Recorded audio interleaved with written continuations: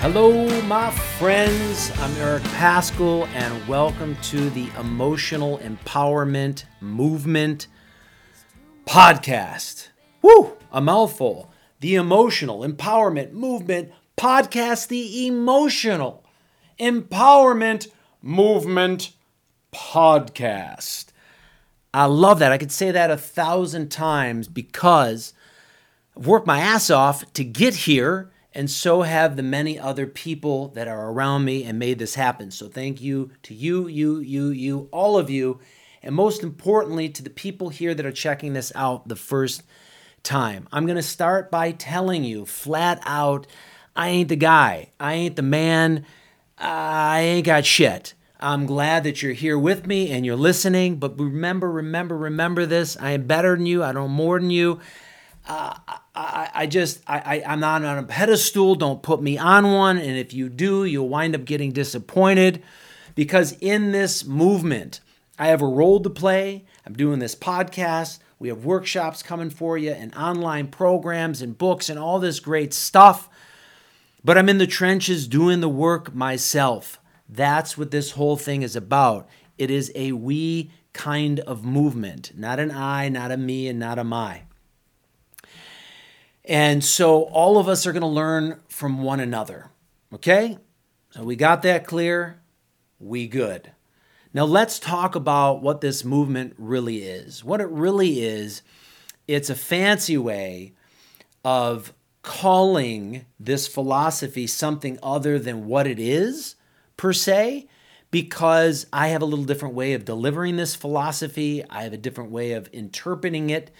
But it's not mine. It's mine because this is how I think and feel and function, but it's not mine because I've made up something brilliant. In fact, the only thing I've ever invented is some really profound ways of fucking myself up and other people, and I'm trying not to do that any longer. So what are we talking about? What is the philosophy? Well, unlike Deepak Chopra and Brendan Burchard and Russell whatever the fuck his name is, and Brandon Brunson, and Jeff Walker, and Tony Robbins, and Gabby Bernstein, and Marianne Wood. You could name a galaxy of great coaches out there. I'm not bagging on any of them. In fact, I'm inviting them in, giving them permission, and you permission as well, to take up this knowledge for free and not to personally glorify it, because nobody has originated this stuff except a galaxy of saints and sages and swamis and gurus, priests and preachers, and you name it, that have handed this down from generation to generation. What is the philosophy? The philosophy is Vedanta. Vedanta means, Veda means knowledge, Anta means the end. So it's the end of all knowledge. What does it mean? Does it mean it's better then? Does it mean you shouldn't have any other? That's not how we describe it. The end of knowledge simply means that this is a philosophy that takes you to yourself. And when you find out who the fuck you really are, all other knowledge becomes irrelevant. It doesn't really matter. Who cares? It's unimportant, because when you find out who you are, you unlock the door to a prison that we have been in that we weren't even aware of. And so in reference to all other information, this knowledge is it. In fact, if you have all the other information in the world, it doesn't mean shit unless you've got it. It meaning yourself. That's why Albert Einstein said, compared to my knowledge, my ignorance is abundant. The man has said, Galileo and other great thinkers have all said, all they've uncovered in this world is meaningless, because the one thing they truly wish to discover was themselves, and they couldn't find it. And I can relate to that.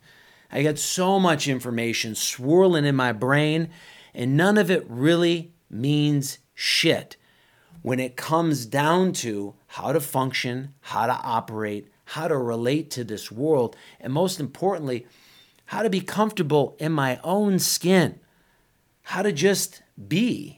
EP. Can you relate?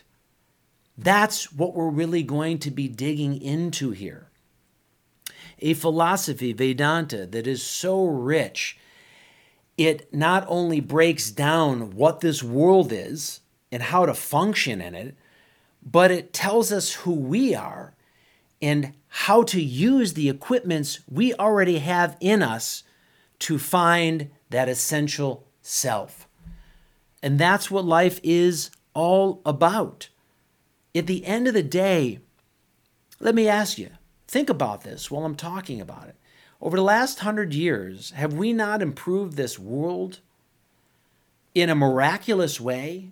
Meaning that haven't the technological advancements just blown your fucking mind? My grandmother's 98 years old. Her mind is blown. She just Venmoed me some. She just Venmoed me for my birthday, God bless her. She loves to still give birthday gifts. Sent me a little note and Venmo me, 98. Used Venmo to send me $100. Venmo, hell, 98 years ago, you were waiting for your local mail to get to you for a long time. Through the airwaves, she sent me money. Do you know what that does to her? It's like meeting God. It's that big of a blowaway. And we take these things for granted, of course, because we've been around for this stuff. But it's been amazing. The medical, scientific, agricultural, and travel advancements have been fucking mind-blowing. In fact, we can today, if I wanted to just say, forget this podcast, I'm going to leave right now, mic drop, boom, and I can get on a plane within 2 hours from right now and get my ass to you no matter where you are in the world within 24 hours. It's unbelievable. Can you imagine? People used to have to go horse and carriage. I sit in a great car with heated seats and all the sounds and all the accompaniments, and I still oh man, it took me 30 minutes to get downtown today. My back's hurting. Can you imagine how bad your back was hurting after a fucking horse and wagon schlep through the countryside that takes you a month just to visit a neighbor who's only 70 miles away? You can get there in 70 minutes today. But what hasn't advanced through all these advancements? The human being. Can any of us say that human beings are better off because of these advancements? Are we any kinder? Are we more peaceful? Are we happier? No. In fact, especially right now, if this pandemic that's been going on, if it hasn't proven anything at all other than this, it's certainly shown us that human beings, if anything, have been decaying over the last 100 years. We're more impulsive. We're more addictive. We're more depressed. We're more anxious. We're more frightened. Hell, our families are more disconnected. We can't keep marriages together or partnerships. Our economy is fluctuating left and right. We're more in debt than we've ever been. Am I painting a picture of misery? Yeah. Yeah, in the sense that we've been neglecting ourselves. If we spend as much time working on ourselves as we had working on the world, we'd be a people, a race, with big fucking smiles on our face. No matter where we go, no matter who's around, whether we're above or below ground. And that's not what I found, and it's not what you found in this world. Why? Why is it? What is it? What the hell is it that takes us outside of ourselves? Why is it that we spend so much time wishing, hoping, and praying that the world would be different, that my wife would change, my husband would change, my kids would change, that my business would change, that the president would change, that the economy would change? Why is it we want everything else to change but us? That's what we're going to spend all of our conversations talking about in one way, shape, or form. Why is that? And why is it that after you've went to all these self-help gurus, because I know I'm not the first, and if I am, why, thank you for checking in. Hopefully I'll be the last. Why is it you've spent so much time looking around and in therapy and reading your books on the side and reading all this information on the internet? Why is it that you don't know right now what the one and only problem is in this world? Why is it that we keep projecting ourselves out there and wanting everything else to change? Because no one's talking about it. No one's talking about the root of the problem because it's not that sellable. Because you're not going to get rich quick talking about the real problem. You're not going to have many followers on Facebook, Instagram, or on podcasts when you tell everyone this. The problem is you. The problem is you. The problem is me. There is no other problem. But we have a mind that projects onto the world the problem. We have a mind that constantly says something's wrong with someone else. Something's right with someone else. Our mind is our feeling center. It's our feeling center. It's the center of us where our senses even contact. So our eyes aren't seeing something. They're seeing something that is also contacting the mind that is making you see what you see the way you see it. Hear what you hear the way you hear it. Taste what you taste the way you taste it. Smell what you smell the way you smell it. In other words, if you're hearing me right now, if you're seeing me, if you find me attractive or ugly, it's because of your mind. If you find me funny, entertaining, it's because of your mind. If you find me rude and mean, it's because of your mind. If you find me boring, it's because of your mind. And all the while, you don't even fucking know this. You think it's me.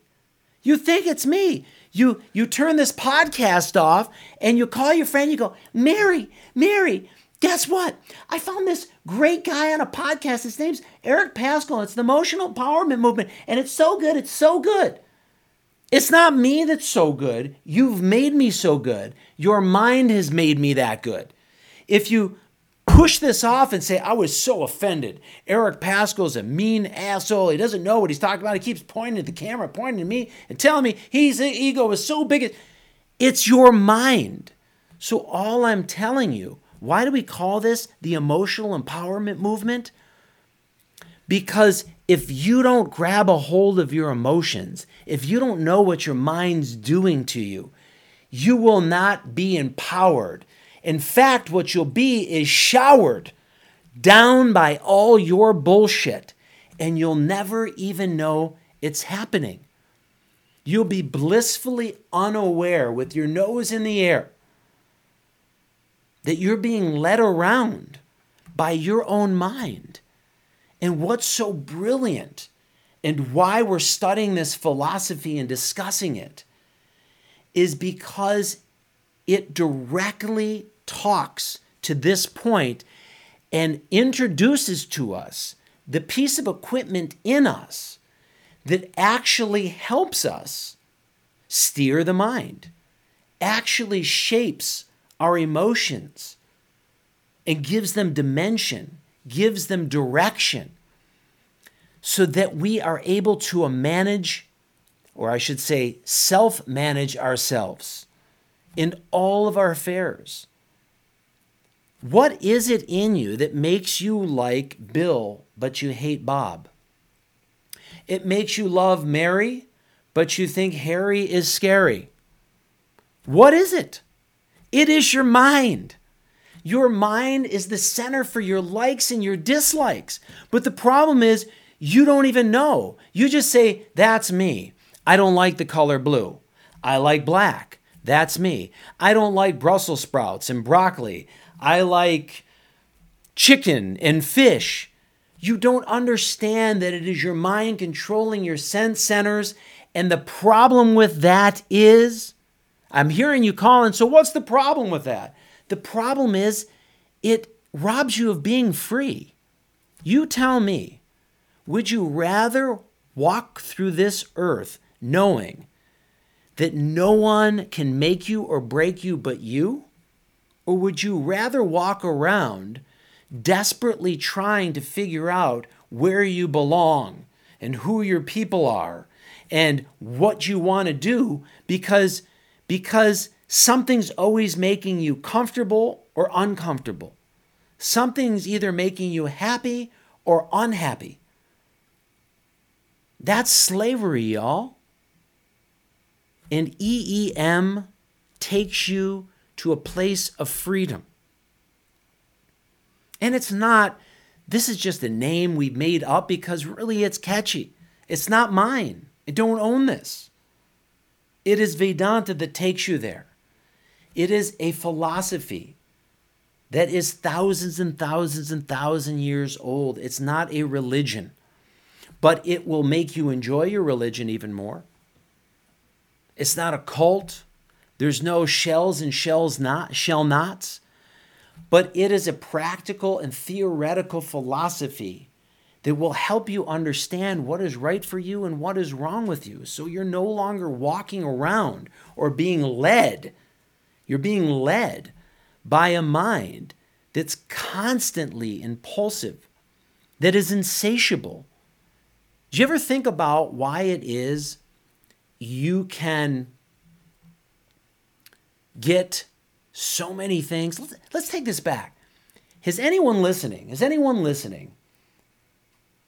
ever gotten something they dreamed of? Right? All of us listening, one single thing.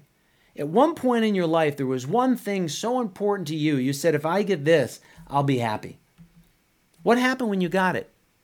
Were you happy? Sure. For how long? And then what happened? You had the next thing that you had to have to make you happy. And then what happened? The next thing you had to have to make you happy. And then what happened? The next thing you had to make you happy. And shit, if you got all these things, then what happened? Oh my God, you started worrying all the time. What the fuck did you worry about when you have everything you want? Losing it. And what does that to you? Your mind. Because the mind makes you dependent on people, places, and things. So with them, you can find some joy, but not full joy, because you always know without them, you'll be miserable. And you have to know what the root of the problem is, everybody. If you get nothing else from this podcast today, I don't care if you ever turn it on again, but you got to know what the root of the problem is. Because if you don't understand the root, whatever you do that's solution-based won't work because you're not working on the problem. You're working on the different facets and the different issues that stem from the problem. I'm going to tell you a true story. In 1993, I think, I was living right near Venice Beach, California, right on the border of the Venice Canals and Venice Beach. And I started noticing a peculiar smell in my home. It wasn't a good one. And the smell started deepening, and so I finally began to scrub the carpets a little deeper, scrub the sink a little more, start cleaning out some drawers, and for a moment the smell was gone. Then the smell came back.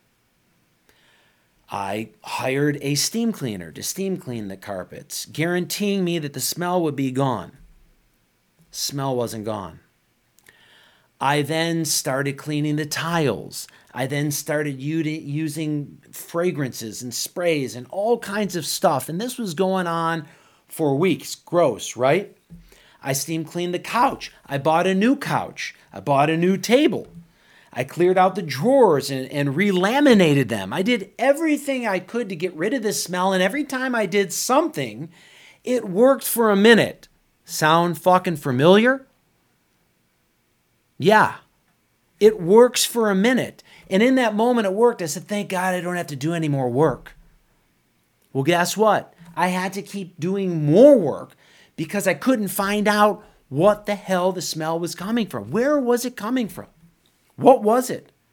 Well, one day while playing with my dog in the house, I threw a tennis ball behind the refrigerator. She was scraping and scraping and scraping, but couldn't quite get in there. So I get behind the refrigerator and I move it. And lo and behold, I found the root of the problem. You'll never believe it.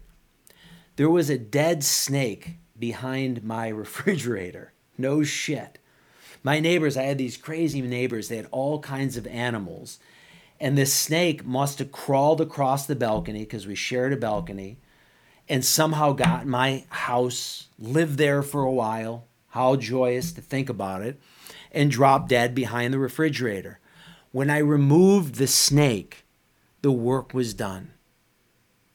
When you control your mind, when you become emotionally empowered, the work is done. And that's what we're going to be getting to in this podcast, in our programs, in all of our materials. And we're not doing it alone. There's a saying around here, only you can do it, but you can't do it alone. So that's how we're going to roll, everybody. This is a conversation that I hope continues for years and years and years. I know for sure that I need it, and I'm pretty sure many of you out there can use it too. What makes you want to come back to this? The mind. What makes you want to toss this out right now? The mind. So if you want to give yourself a really good challenge, seriously, this isn't about me. It has nothing to do with this. I'm not selling you on anything. But if this has been hard to take, if this isn't hitting your erogenous zones, if you're not getting it, that's beautiful. Because if you come back, you'll be usurping your mind, using another piece of equipment, and you'll actually get more from this podcast if you don't like it than if you do. Because part of what we do in order to grab a hold of our mind is take contrary action. We do things that are distasteful. We do things we don't like to do because we begin to understand if I do what I don't want to do, if I go where I don't want to go, if I hear what I don't want to hear, then I will land in the place I always wanted to be. Because your mind doesn't want you to be free. It wants to fool you. It wants to rule you. So don't keep coming back to this because you like it. And don't necessarily come back because you don't like it. You come back because you understand this could be healthy for me. This could help me. And anything worth fucking getting or doing takes work. It ain't easy. And our transformation won't be. So from all of us to all of you, we appreciate that you hung this tough for now. We'll catch you on the other side. And I promise you, we'll have one hell of a ride. Take care, everybody.